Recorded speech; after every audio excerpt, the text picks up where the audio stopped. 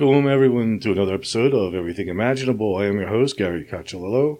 And before we get started, I want to thank everybody for listening and also thank the contributors to my show, who are executive producers Candace Sanderson, author of The Reluctant Messenger, and Ms. Aida, psychic and author of Hoodoo Justice Magic. Binaural production engineer Damian Keller, author of Sounds Good, Sounds Great. Monthly co-host Jared Murphy, author of It's Not Aliens, It's Worse, It's Us. And monthly co-host Cap Baldwin, author of The Forgiveness Workshop. And this episode is being sponsored by tarotbyginger.com. You can find her at www.tarotbyginger.com. And if you're looking to find out what things are influencing your life and energies surrounding certain situations to help you make better decisions, I definitely recommend checking her out. And now, without further ado, my guest for today is Michelle Freed. And Michelle is a remote viewer. She's pretty much an expert in all things paranormal. And she's also done a lot with helping me with this, booking my show. So thanks for coming on today. Thanks for having me. So for those people that are not familiar with your work, can you give me a little background? Tell people, where you came from and how you got to where you are now? Well, I was on a journey like a lot of people and decided to take my best friend that I grew up with.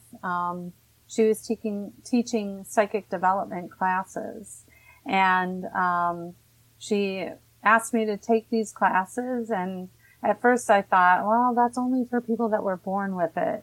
But she said, no, it's for everyone. And I'm kind of a skeptical believer, so I was not really sure what to expect and if I even believed that I could do it.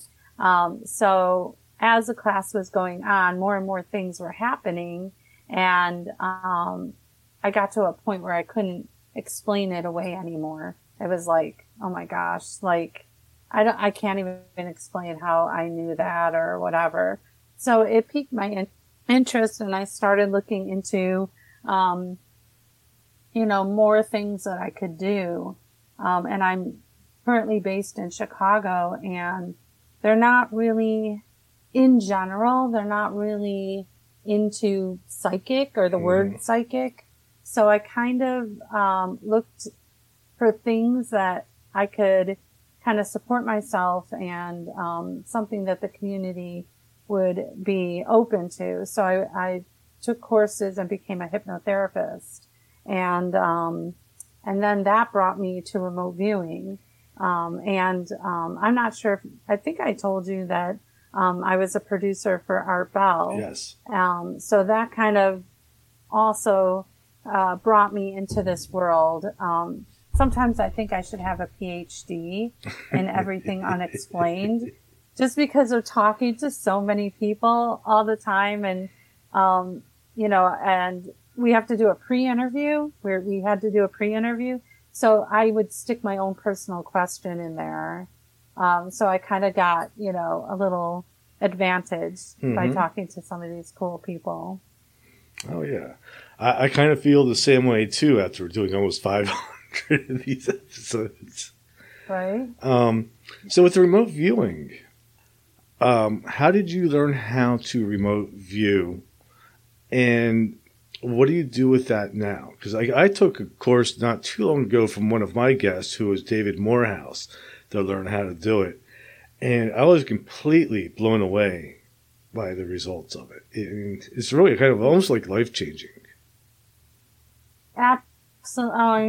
Absolutely. You hit the nail on the head with that. I don't think people, I've come to the conclusion that people just can't understand what remote viewing is unless they experience it, and that's kind of what I want to do, because I'm so obsessed with remote viewing, and I want people to be doing it because you could be using this in your everyday life. Anything that you have a question about, you can remote view it. And the process alone, the methodology of remote viewing, is also a really amazing place for you to learn about yourself and your inner self. And I learned an incredible amount of lessons that I apply to my not remote viewing life, my everyday life. And it's almost like a Zen, it could be like a Zen method or Right. something like that to get you to pretty much let go of what you think and who you think you are. And and it's not everybody can do that. It's just kind of drilling down, peeling away the onion layers, and just come to the inner self, the oneness. And that is kind of a byproduct of learning remote viewing in this way. How I came to it is through this psychic development class. She exposed us to, she taught us a quick and dirty kind of remote viewing real quick. And I did it and I'm like, oh my gosh, this is for me.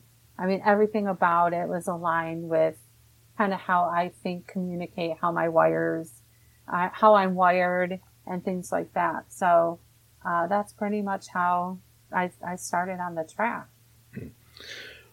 When you started having success with the psychic classes and the remote viewing, how did that change your perception of reality? Well, I was opened up that there's more than this. And one of the biggest lessons, are kind of reinforcing what my father used to always say to me. He always said, I hope I get this right. Believe, none of what you hear and half of what you see. I think I'm saying that right. But he used to always say that, and I didn't really grasp what that meant. And it has, through remote viewing and psychic development, has really opened up this idea of, what we're perceiving in the world is based on, kind of like what glasses we're wearing today and how we see the world. And, you can have, for example, a family unit where you have 3 children, and when they grow up and they talk about their life experience in your family unit, all 3 of them are going to describe their parents in a different way. And, it's as if you had 3 different sets of parents, but you all grew up the same. And it's really, if you can let go, like, I'm saying, let go of that and just kind of come to this oneness. And, that is where you become a really great remote viewer. Because we're bypassing all the perceptions of what we think something is. So, when you remote view, is it similar to astral travel, or is it something different, like accessing Akashic records? So, I would say that in my experience with outer body experience and remote viewing, and then I'm going to also add a little hypnosis in here. So the first answer is, the first answer is within hypnosis. We look at the brain and we divide it up into 3 sections. Normal science will divide it into like conscious and unconscious. But in hypnotherapy, we kind of add subconscious to this, to the idea. And in the subconscious, everything that we say, think is connected to a feeling or an emotion. Because in the subconscious, we can't communicate with language, really. It's symbolic or it's feeling. And we store permanent memory in our subconscious. And to me, that connects us right to what we call the Akashic records. It's the place of all knowing. And that's how we are lined up. So when you're remote viewing, I feel like you're tapping into the all knowing. You're projecting your subconscious to a target, and then you're reporting back. So for me, it's not the, I guess you can set an intention to kind of actually go to the location or whatever, but we're really just, I kind of see it as poking your head through, like a portal and looking around, where in an astral travel, it's like you're actually going to that location. And then you can, kind of have an experience like that. I think it's about intention, because you can remote view, and people have actually projected into this location or target. But we're kind of, because we have a balance of the left brain and right brain, because we write things down. So you're not completely letting go. You're kind of going back and forth to report what's going on. Does that make sense? It makes absolute sense to me, especially after having my own experiences with it. Because when I took the class, the way it was described to me is like, the method that I learned was like taking like the aperture of a lens. And first it starts out really small, and they go through these 7 processes to open up that aperture so you can see more and more and more of the target. And from my experiences with astral travel and out-of-body experience and near-death experience, you're actually leaving, the consciousness is actually moving outside the body and going to another place, where with remote viewing, we're just looking in. It's like watching a screen and looking into a situation that is outside. I mean, it's outside of space and time, essentially, because you can look back and forward with remote viewing, just like you can do with out-of-body experience. But I think the difference is, with remote viewing, the consciousness stays in the body.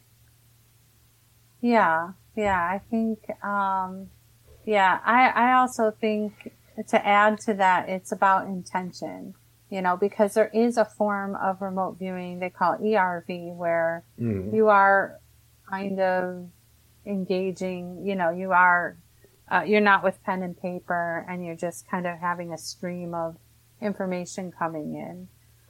We're also, when we do sessions, we're engaging our body to pick up the senses. So, if we get a target, keeping in mind that, as you know, because you took a class, that you're blind to the target. You have no clue what that target is. And that's what's really important that people should know, is that we're given a random number, and the number has the intention. So you have the person that sets up the project or the session. That person will put together the tasking, or they call it the cue. And it's a secret question that none of the viewers get to see until they're done with their session. So, for example, say you're looking for a missing person, maybe the person would write, sketch and describe the current physical condition of so-and-so. Or they could say, sketch and describe the current location of so-and-so. And then they take that and put it in an envelope, put a number on it, and then all the viewer gets is the number. And then they follow a protocol that you're trained to do, which is created to get you into a trance state, and you will just record on paper what you perceive, and you do certain commands to kind of look around a target to get more information. So that's like the easy way to explain how it works. But the information doesn't always come in like a video in your mind, or a film or something. Sometimes it comes in very low level perceptions, like you're seeing a light, or you're seeing a curve, or you're seeing a structure, but you sense that it's man-made, and you might be able to sketch out a shape.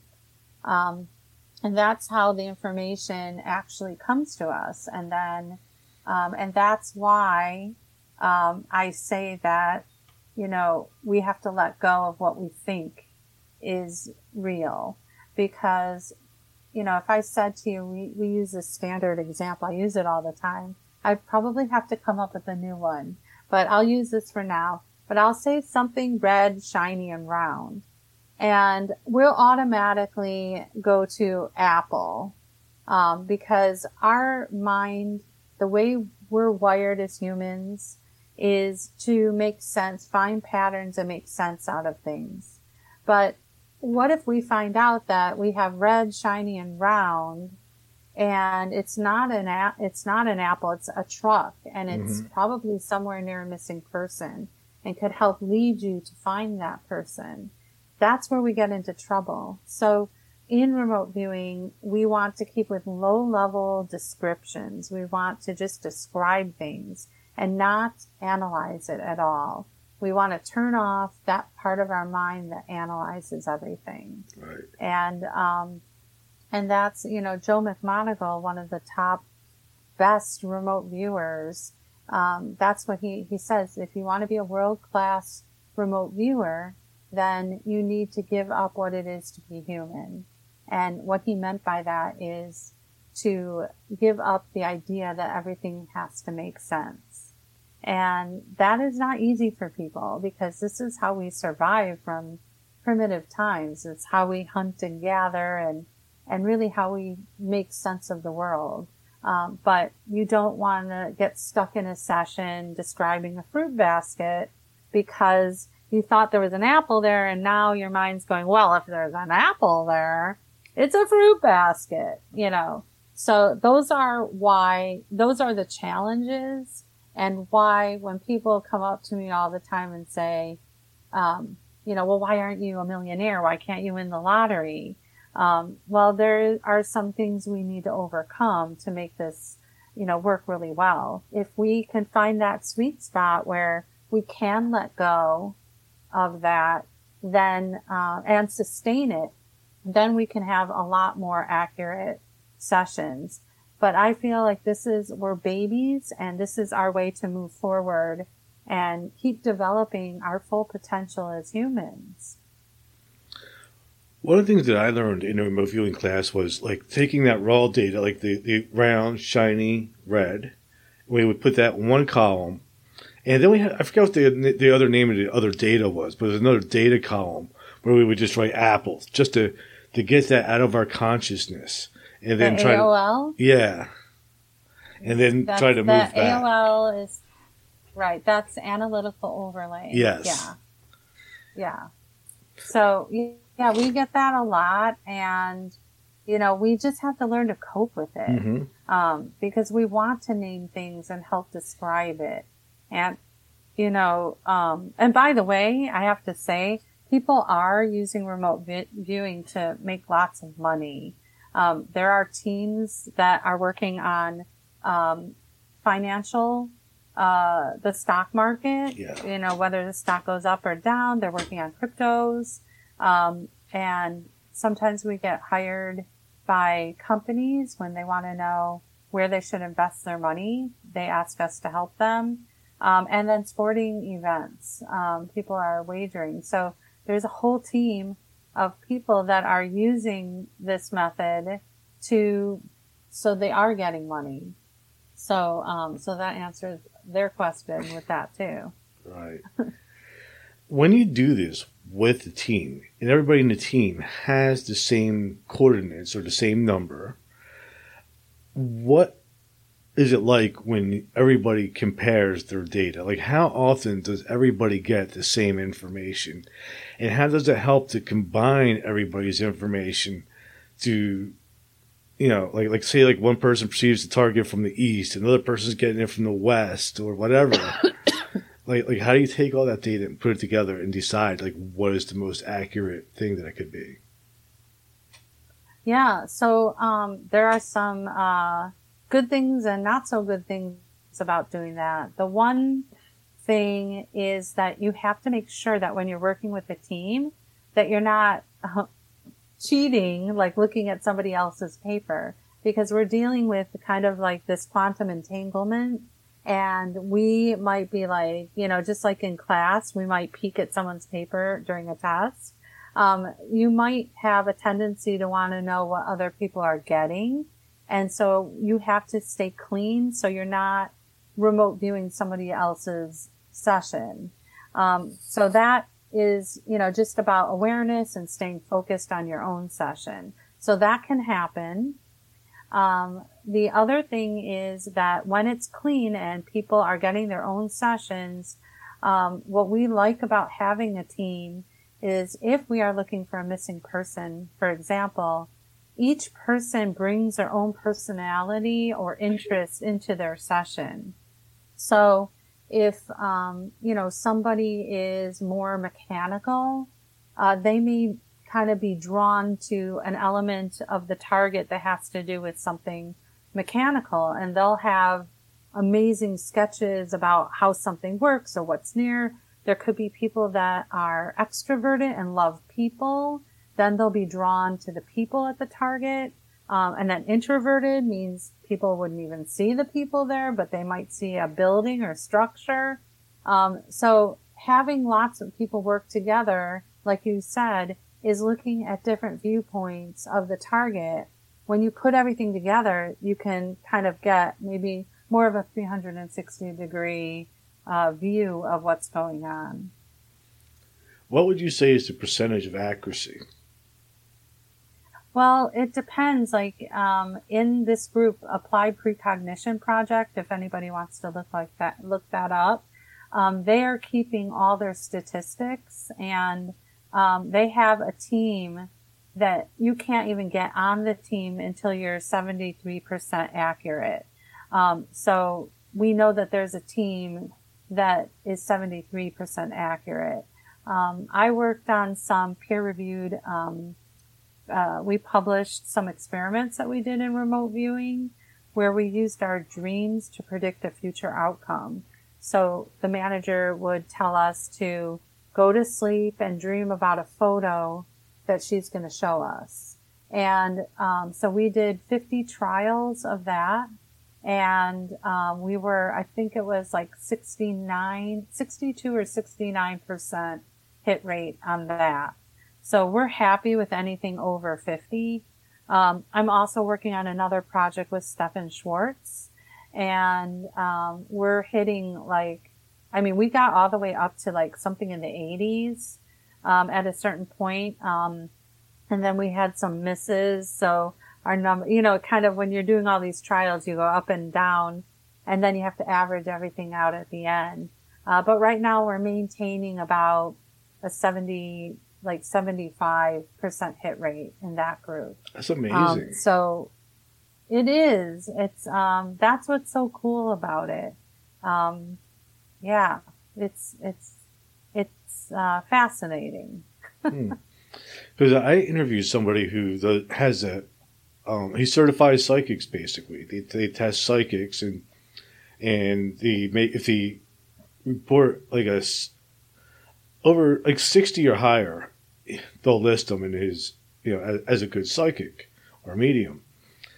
And he said 60 is a high rate of hits for just a normal psychic. To hit 70s and 80s in remote viewing is incredible.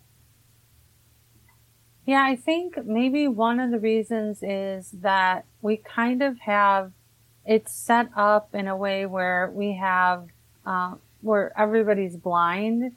So you can't really be biased in the session. You have no idea what you're looking at. For me, if somebody, sometimes you can't help, they have to tell you something about the target, but I always do better when I know nothing about the target. And I like it that way. And most remote viewers don't want to, if someone says, "Hey, can you remote view?" We're like, "Don't say anymore." We would prefer it that way because, then you get caught on to just assuming and drawing conclusions and stuff like that. So I think that's why our numbers go up. Plus our intention is to do this to collect the data. So people, their minds are very, into the numbers of it. And they're doing, they've been doing it for years, some people once a week, consistently. So that could be another reason. with the remote viewing, you mentioned things like quantum entanglement. We talked about a little bit of Akashic records, and what always brings me back is, what is this reality? If this for this to work, for remote viewing to work, means that either what I'm experiencing right now as a physical reality is not real, or there is more things happening at one time than I'm able to perceive. Do you have any model of reality that you prescribe to?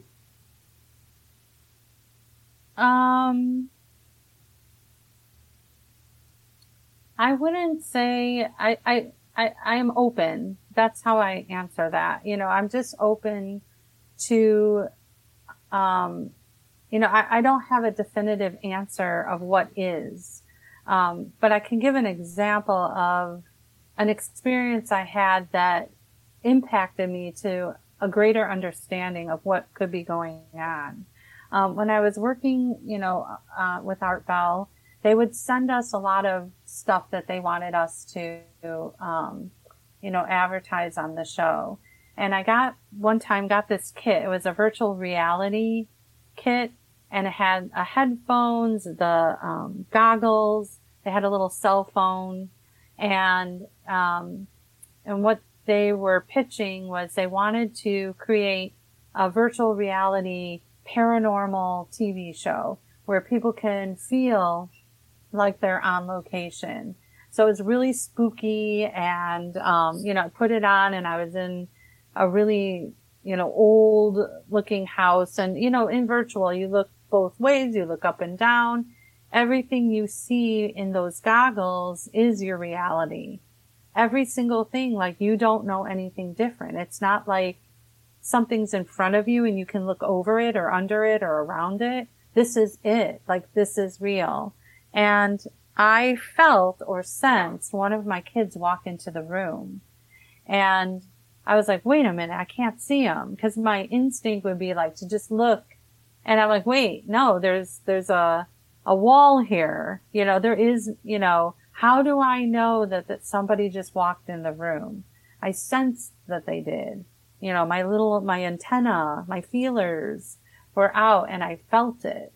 And that was a huge experience that helped me understand a possibility of how we're living, where you and I talking right here, I can't see anything around it. If there's any kind of like interdimensional entities or spirits or whatever, I can't see them, but I can feel them if they're around.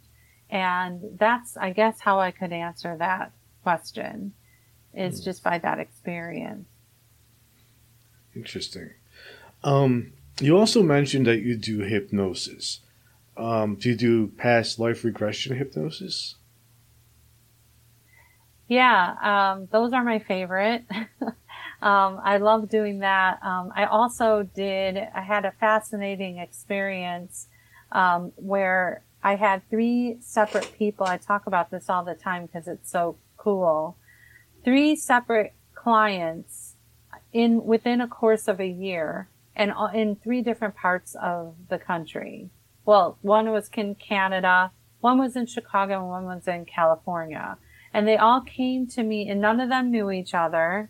And they came to me asking if I could regress them because they felt like they were abducted by aliens, or abducted, or something happened. And so I did regressions on all 3 of them. And the coolest thing was, they all pretty much described the same scenario. And I was just like, what? So they were all talking about, being off planet, in water, and they could breathe the water. And they were describing, the world that they were in with colors and vegetation and things like that they couldn't find the vocabulary to describe. And they were, in trance. They couldn't even describe what they were what was around them. And I just thought it was fascinating because none of them knew each other. And, they were just kind of random people came to me and asked for help, because they couldn't remember and they wanted to use hypnosis to regress them to remember. And I talk about this all the time, and then I get emails from people that they had the same experience too. And so I was like, wait a minute, there's something to this, because, first of all, it's not talked about a lot, but when I talk about it, I get a bunch of emails that people are describing the same thing. So, that was pretty cool to experience. That's fascinating. I've interviewed a lot of experiencers, and I haven't had any describe like an underwater experience to me yet. Right. And to have three of those is really uncommon. And many people write to me that they had something.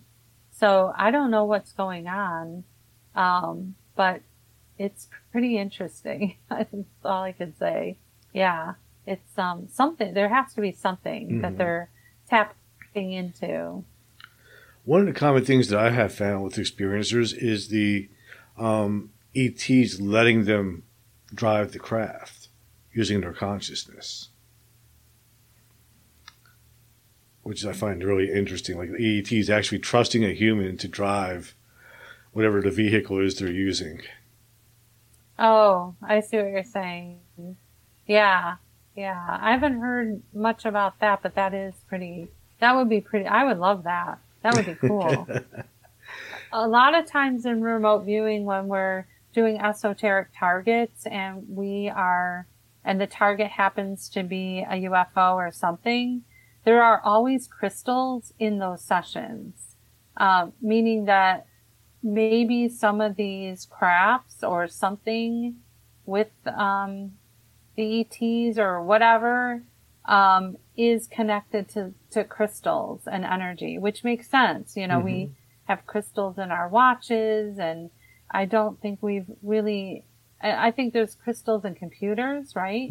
I think gold is in computers, and I don't think we really pay a lot of attention to how much we do use crystals for energy, that it would make sense that, there are other people or societies or aliens or whatever that would be using crystals. And that would be a kind of cool thing to remote view, which I haven't thought to do, like specifically on crystals. The purpose or the potential or something like that. That would be a cool session. I mean, that's what they say about Atlantis, that Atlantis stored all these books and information on crystals. Like crystals were their main source of power. Yeah. And that, I did a session on the Baltic Sea anomaly. Are you familiar with that? No. So, in the Baltic Sea, from the satellite, they got a picture of something very, very, very deep in the Baltic Sea. And the shape of it was strange to them, and they wanted to know if this was something that was man-made or natural. And they had a team of people, I forgot their names, and they made a documentary. And I think they rented one of those vehicles that can go very deep to try to find it, to get some information. But I think they had a lot of problems, and they only had enough money to rent it for a week. So I think they got down there, got a few pictures, but the dirt or the sand kept hiding everything. So they couldn't get concrete stuff on it. And they eventually want to go back and do it again. But in remote viewing, almost everybody says it's a man-made, and connected to crystals. In my session, I was getting a connection to Atlantis, since you brought that up. Some of those things were kind of coming up in my session related to the Baltic Sea anomaly. So, that was something there's so many sessions we can do. I always say, like, I want to go back in and get more information, and then I always forget to do it. But that would be the next step is, all right, so I have this basic. So now, put the targets in the pile and then just pick one out, and hopefully I would remote view it again. That way I'm blind. Or even just have some of my students, do it. That would be interesting also to see what they come up with. Have you ever had something come up in a past life regression that made you question something, and then you had your team go back and remote view it?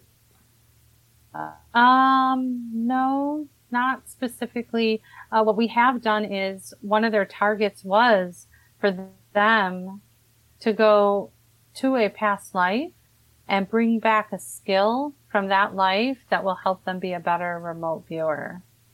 Bam! We did that. It was great. When I did my that remote viewing class, we did like 6 or 7 targets, and the last target was ourselves, and we didn't know, and everybody just came back completely emotional and confused by it. It was really a weird experience. Yeah, those are the best sessions. They really are. I've had people where they targeted, I was moving to California and I had no clue that they would target me. They're like, my session was about where I'm going to live in California. And so I did the whole session, and obviously you don't get feedback until you move and live there. And then probably about 6 months after I was living there, I'm like, oh my God, my session. And I went to go look for it. And it was interesting because I drew a sketch of a kind of landscape with a mountain here and a mountain here and some water in the middle.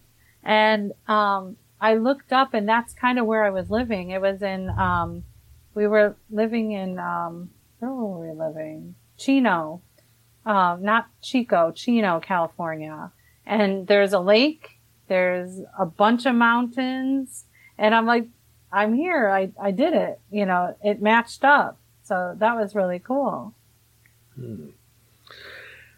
What is the most, what target have you remote viewed that affected you the most? That affected me the most? That gave you like the most powerful experience?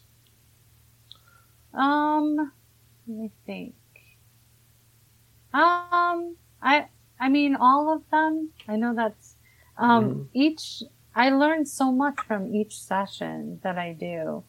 Some sessions are, you're helping somebody, missing people, or, we did a session before the Olympics in 2019. We were asked to look at like the top threats for the 2020 Olympics. And so that was a pretty profound session, but I didn't realize it until way after, the session. So I turned in my session. I was perceiving, there was like 2 parts. The first part had something to do with, debris everywhere. And I wasn't really sure if it was caused by something exploding or a weather, but it was a burst of energy and debris everywhere. And, it was a land and water interface. And keep in mind that I had no clue that we were doing the Olympics, and I had no clue who was asking me to do the session. So, that's what I got. And then it transitioned into, some kind of indoor, structure. It seemed like computers and people, and I was kind of getting the perception, something like a computer virus or something going wrong with computers or glitches or something like that. And so I handed in this session, and a lot of times you're not going to get feedback. And so I just handed it in hoping that it would help. And then in the end of 2020, it occurred to me, I'm like, wait a minute, we did a session on the Olympics, but the Olympics didn't happen. And I'm thinking about the session. I'm like, wait a minute. I said computer virus. It wasn't a computer virus. It was a different it was an organic virus that stopped the Olympics. That's what threatened the Olympics. And it didn't put it together until like a whole year and a half later or whatever. So that was really profound to me because you can get your feedback later. But the other big lesson was that I AOL'd. I drew a conclusion that it was a computer virus. I kind of built a story around the idea that it was a computer virus. But if I would have been able to let that go, maybe I would have been able to describe the actual organic virus. So that's where you get into trouble. That's a perfect example. Yeah, it's the hardest part. It's like you have to actually like turn off your actual logical mind and just write down raw data. Exactly. Yeah. But we fight that with tooth and nail. We fight that because that's our, survivors. It's like telling somebody, not to survive something. It's our innate go-to thing, and so you have to, that's why a lot of times they compare remote viewing to martial art, because it's a skill that you have to practice and get used to. And the more sessions that you get where you learn these big lessons, then that's what's so great, because then you apply it. I'm at the point where this whole idea of an AOL, I have applied to my everyday life in relationships with people, because an AOL, analytical overlay, is when you name something instead of describe it. You just draw a conclusion that it's something, or you assume. And I realize I do that in life. Like, someone could say something, I'm drawing a... Oh, sorry about that, everyone. We got disconnected. So, since we got disconnected, we might as well segue right into, remote. We were talking about the remote viewing. When we're remote viewing, I don't know if it originated there, but, it did come from Project Stargate, Project Grill Flame, and some of those other places with, people like Russell Targ, Uri Geller, Lynn Buchanan, David Morehouse. What do you think do you think that this government is still using remote viewing? I think that they are using things. I'm not sure about the remote viewing. Just like, we're working on evolving what we're doing. I'm sure that the government is working on things too. And my guess, if I were to make a guess, I think they're moving into telekinesis and things like that, and adding devices, electronic devices and things like that. This is just kind of my theory. I don't have any for sure information about it, but that's what I think that they are probably working on, that kind of next stage of amplifying what we have. Because I notice, a lot of organizations like the Institute of Noetic Sciences and the Parapsychology Association and other places, even HeartMath, are all coming up with these electronic things that you can use to kind of enhance what you have. Yeah, they're. Do you remember the God helmet a while back? Yeah, it's called the God helmet. So that was kind of a very rough idea but it was something that they were coming up, and I'm sure that they're working on other things too. HeartMath came out with a device called the Muse, Muse, Right. and that helps with meditation, teaching you meditation. So why wouldn't the government be using other things and, testing other things like that? So do you think that they have a whole top secret department now that's just completely dedicated to psychic warfare that nobody knows about? Probably. It makes sense. Yeah. Whether they have the department or they're working with people, it's hard to know because that's not something that they're going to, the Stargate was classified until the 90s. So we won't find out until who knows when they decide to declassify it. I definitely think we'll find out stuff.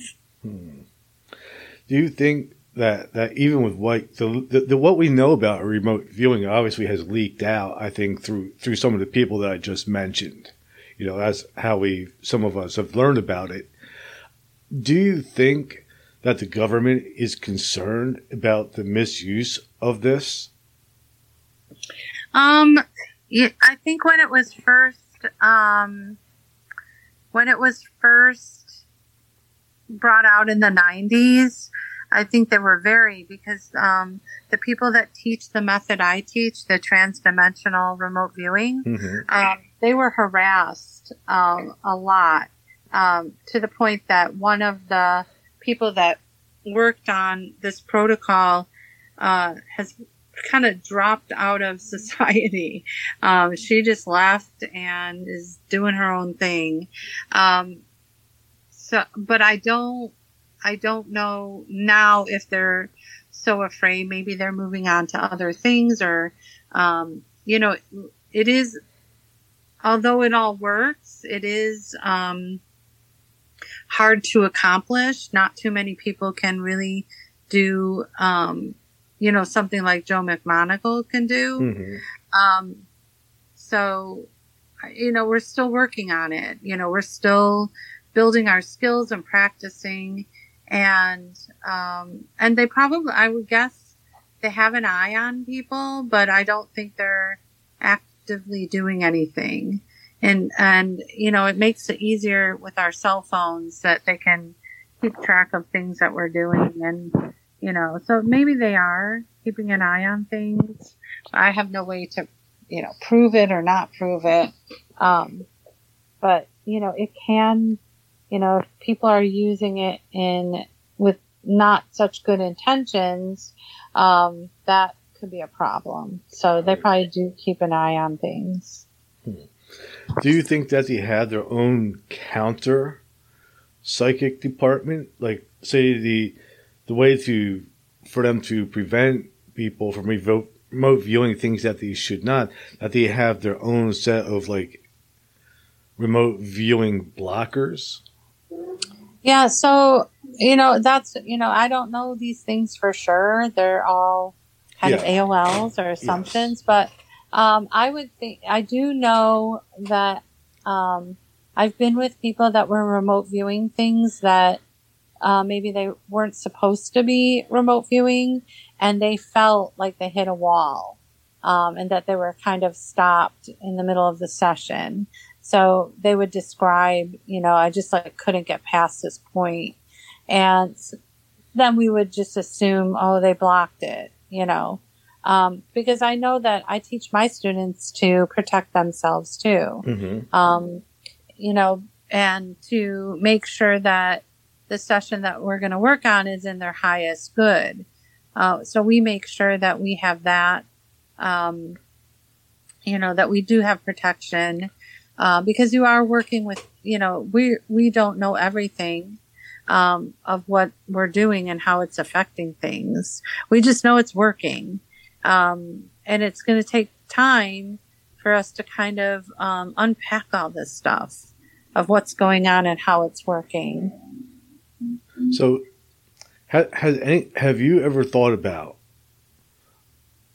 if there's people out there blocking what can be viewed to counteract the blockers? I didn't think about it because there are just so many targets I could go look at. Mhm. You know, I personally am not after, I'm not after that. I'm kind of using it for helping people and, finding missing people, and then fun things like finding treasures or Mhm. gathering information about different things. I'm not personally interested in going where I shouldn't be going. Okay. Yeah, I think, but there are people that are interested, and I'm sure, they find different ways to kind of get through. But I don't, when you put up a protection, it's pretty strong. It's not really easy to get through that. So you wouldn't try to remote view a target, say, the secret base in Antarctica? Well, we have, but we weren't blocked. No? So, no. Mm-mm. We got some information, and we got some pyramids, and we got some kind of crystal-looking structures, and I think some of our stuff was aligned with Linda Moulton Howe's information Right. that she was getting. We got these like green lights, green glowing, kind of in this kind of man-made structure, Uh-huh. and that it was. There were a lot of like I guess symbols that they were, some of the viewers were drawing out some weird looking symbols and stuff. Interesting. So yeah, we were getting some things that were aligned with her, her reports, and, yeah. Wow. I've never actually read her reports on it. I didn't know she had done that. And it's actually similar to what I have had a guest on regularly who says that he's been there. And he has also described similar things like a man-made bioluminescence type of technology and the symbols and things like that also. Yeah. And that's been occupied like forever. Yeah. I don't remember getting subjects, non-human or human. I was just kind of, and I also don't know what time I was looking at it. Cause you could be, if somebody doesn't, if they're not clear in the target, like you're going to go there and report what's currently there. I could go at any point in time. Right. But yeah, I didn't see subjects there. It seemed abandoned to me, but it seemed like a fortress. I think that is what I said in my session. Just, it feels like a fortress. So, it was just very protected and, big, humongous. Interesting. So, yeah, the other thing that my guest has said was that he felt that there was he thought that there was a level that he couldn't access. Apparently, I guess he said the only people that ever accessed it were like Admiral Byrd and I think Edgar Mitchell. And yeah, I think I heard that too. And at that level, he said there was some type of something in homeostasis type of state, something that's ancient. Yeah, that makes sense. Like the Thing. Could be like the Thing. Why not? Right? Yeah. Wow. We don't know. Yikers. Yeah. Inquiring minds. Do we really want to know? I do. I've considered going there. Really? Yeah. Wow. Why not? Yeah, really. But apparently the drawback is my friend who has been there says the only way to access it is through submarine. So I don't know. Yeah. This I don't know, this guy who was on Linda Moulton Howe's show I forgot his name. But he knew the entrance. He was talking about the entrance and.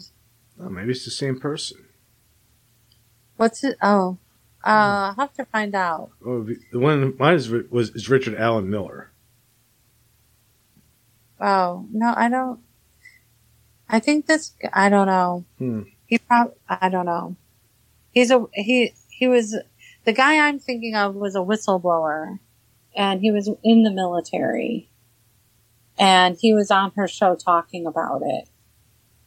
And there may have been like him and 2 other people with him discussing it.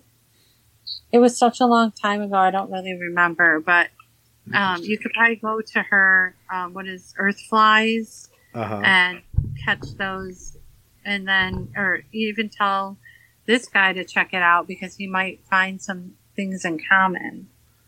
Yeah, I'll have to give him a call. Oh, it's one of the play. Those are kind of some of the things that I've always been fascinated about because we can go back. You can remote view those type of places, and you can also remote view them at different times. Exactly. Right. Yeah. It's as specific as the tasking or the cue is what you're going to actually get. Somebody asked us to remote view something that's in their greatest good from now and then until 6 months. Mm-hmm. So they specifically wanted to know what's happening in the 6 months. So we build that into our, secret question that we're going to kind of look into. So, we do that, which is, very helpful. This week, this is going to be probably coming out after it is launched, but, one of the things that's happening this week is that we're supposed to be relaunching, the test flight to the moon so we can go back to the moon. And there's been all sorts of theories about, why we stopped going to the moon, especially ones that came from like John Lear. Have you ever done any remote viewing for the moon?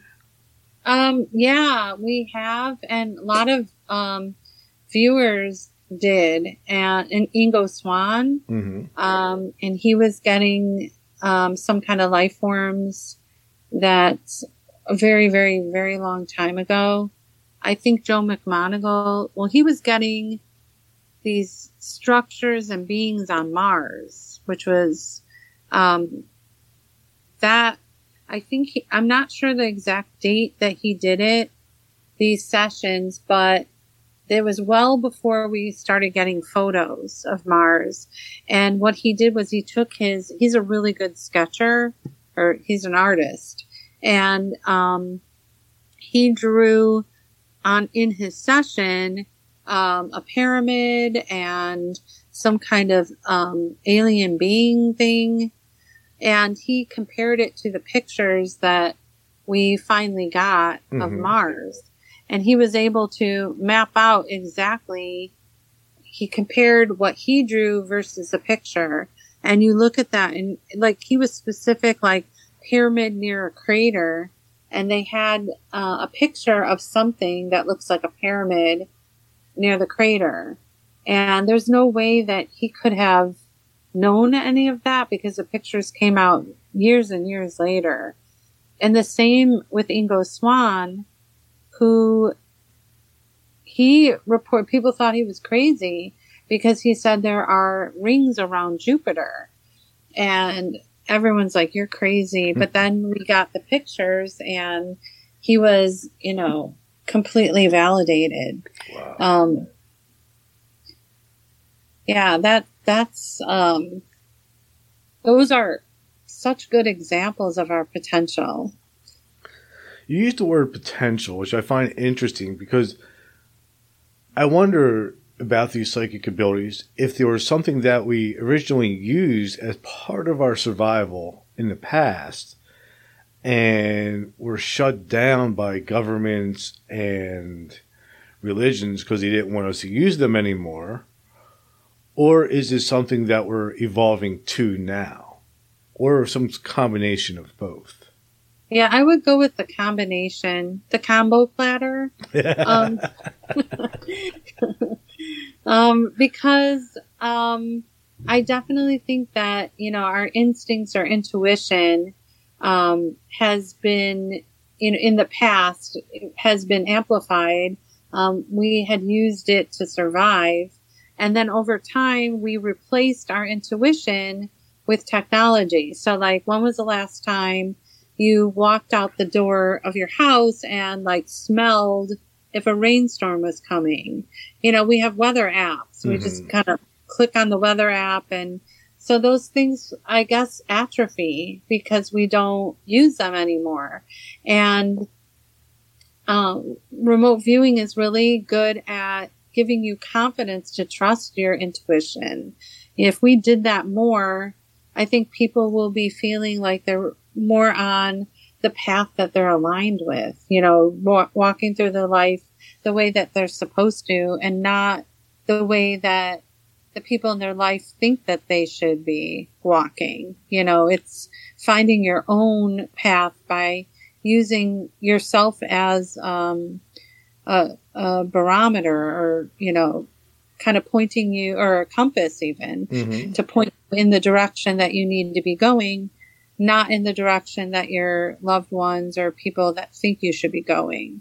And I think, again, remote viewing is really helpful to get our confidence up and start waking up these abilities that we have. And that's when we say potential, I think, we're so behind now. We're like infants. And I think there's a huge, we just touched the iceberg, of where we're going to go with all this stuff. And like I said, I kind of believe that technology is going to help. I'm kind of a science geek, and part of me, I vacillate all the time. Part of me, when we're talking about UFOs and aliens and things like that, part of me says, no, they're not here. The only way that they can be here, this is the other part, my science brain, is as an interdimensional being. Because I just don't think anything that would be built similar to how we're built would be able to travel at this distance. And so my theory is that in order for us to travel at great distances to other planets and other, beings, intelligent beings, is that we're going to have to be doing it through our mind. And I believe that the technology is going to help us. A lot of sci-fi movies are kind of coming up with these ideas of creating an energetic portal that can just amplify you somewhere, or you could sit in a chair and it just takes you somewhere, because I just don't think that our physical beings can travel that distance. It would be really challenging to create some kind of vehicle other than traveling with our minds. So I think there's a couple different ways to look at that for me. One is I do cover, a lot of quantum physics on my podcast. And, basically one of the themes of quantum physics is everything is mind. That physical matter is not even a real thing. It's just our brain is filtering out everything that exists down to a limited perception so we can actually deal with it and have this particular experience. But ultimately, everything is mind. So if everything is mind, then all we have to do is consciously go anywhere, and we would be able to do it, just like remote viewing or astral projection or anything like that. The other interesting thing, like you're talking about it also, is technology is merging consciousness with technology. Exactly. Yeah, absolutely. I think, we're learning. I mean, we know so much more than we did, 50 or 100 years ago. We are just so far advanced in figuring things out. And like you said, in quantum physics, quantum physics doesn't follow our laws of physics that we know of here. And that statement, just saying that statement, is telling you that, to let go of what you think you know. And that's like the hugest thing, so we believe that there's this one law of physics, or whatever our laws of physics are. We go by that. But then on a quantum level, in the very, very tiniest things, they don't even follow that. They're, anything, it's like magic when you get down to that level. It's like magic happening. So, I believe the tie-in to both, the tiniest to what we know now, the bridge is intention. Mm-hmm. I feel like intention is everything. It's kind of matching a vibration or whatever you want to get. And that turns into like this idea of manifesting, where we talk about manifesting things. All these things are part of consciousness, and it's something working in the tiniest of things that we can't even see. And we just need to learn more about it. And the scientists that are working on it, or people that are learning, need to let go of their AOLs because I think having those AOLs put too much limitations on what could be going on. And so you kind of need almost like a fringe scientist to kind of look into it, because they're at least a little towards like, okay, not everything is what it seems. We don't really have the tools to measure these things, but we need to be creative and try to find out how to measure it. So there's a lot going on in that. It's very cool. How do you think, as we progress and learn about technology and our consciousness, do you think it's also going to change us spiritually? Oh, yeah. I think that when we start doing that, I feel like we're coming closer to this oneness feeling, where we're all connected. And I think that the fracture, like the idea of religions that are kind of blueprints for people's lives, may not be as important anymore, because there'll be like maybe a higher spiritual level, something a little bit more meaningful Mm-hmm. than the restrictions of religions. It's because I feel like you are kind of boxed in religion. And if you can also, again, it's the same Zen thing. Just let go of what you think you know. Because if you don't, you're so limited. And, people might decide like, well, you know what? I'd like to believe that there's more to this than just this, Mm-hmm. I've talked to people who, like, my dad was one. He's like, when you die, you die. That's, I'm like, well, what's the fun in that? What's the fun in believing, So I think it's kind of like that, it's, I want to know, and I want to believe that there's more to this, and that we have a higher purpose and greater, potential. I do too. And I think like you made up an important point. I agree with you that I think we're going to move away from traditional religion, because, with people like you out there teaching remote viewing, and other people teaching, psychic classes and all these different things, it allows people to have direct experience rather than relying on an experience of somebody from 3,000 years ago. Yeah, exactly. I think, I think there, at this point, for some people, there's a place for it. Mm-hmm. It helps them. They need it. They need that structure. So I think there will always be a place for that for people that need it.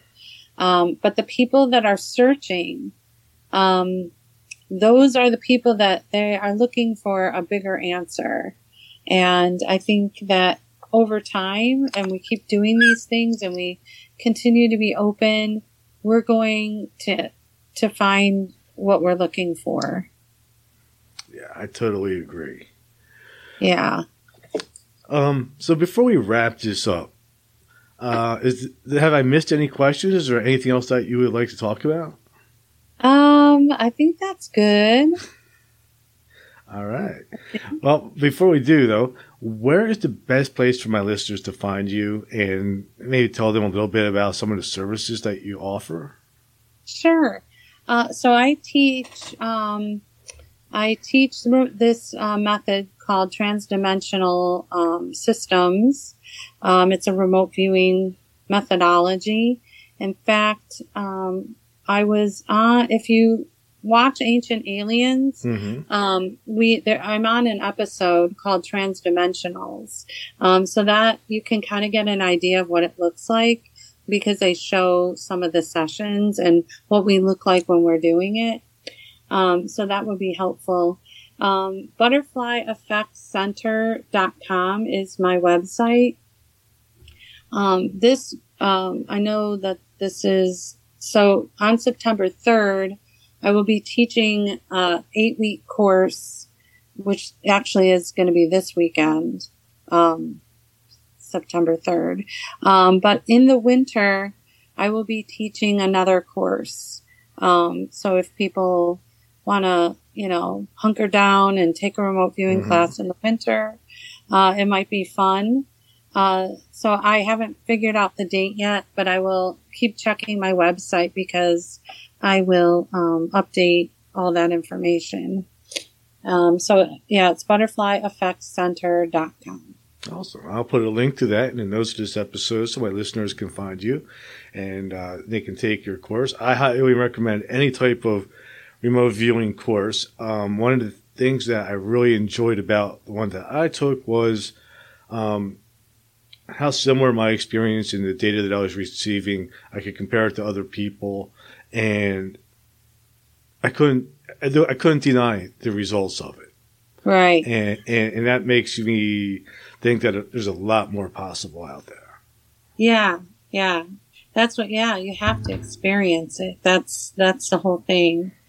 I had students in my class one time, they believed in it, but they did their very first session, and we met back to look at the feedback, the photo that they were viewing, and 2 of the students just started crying.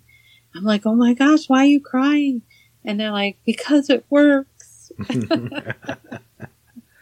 Yeah, it is absolutely amazing what humans are capable of.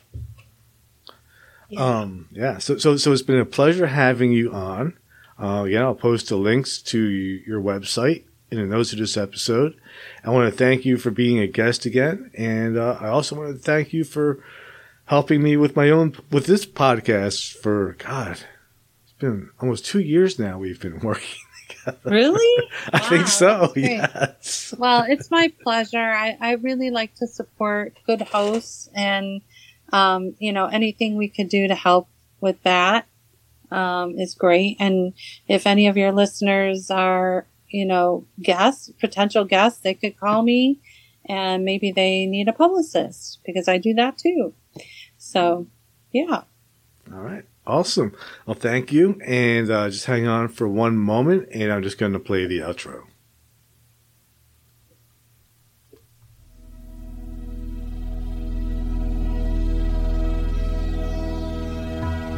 Thank you for listening to Everything Imaginable.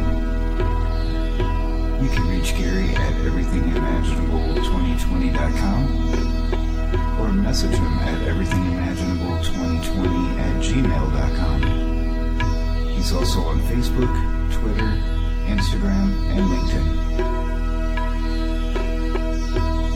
You can buy t-shirts, coffee mugs, and other merchandise to support the cost of producing this podcast.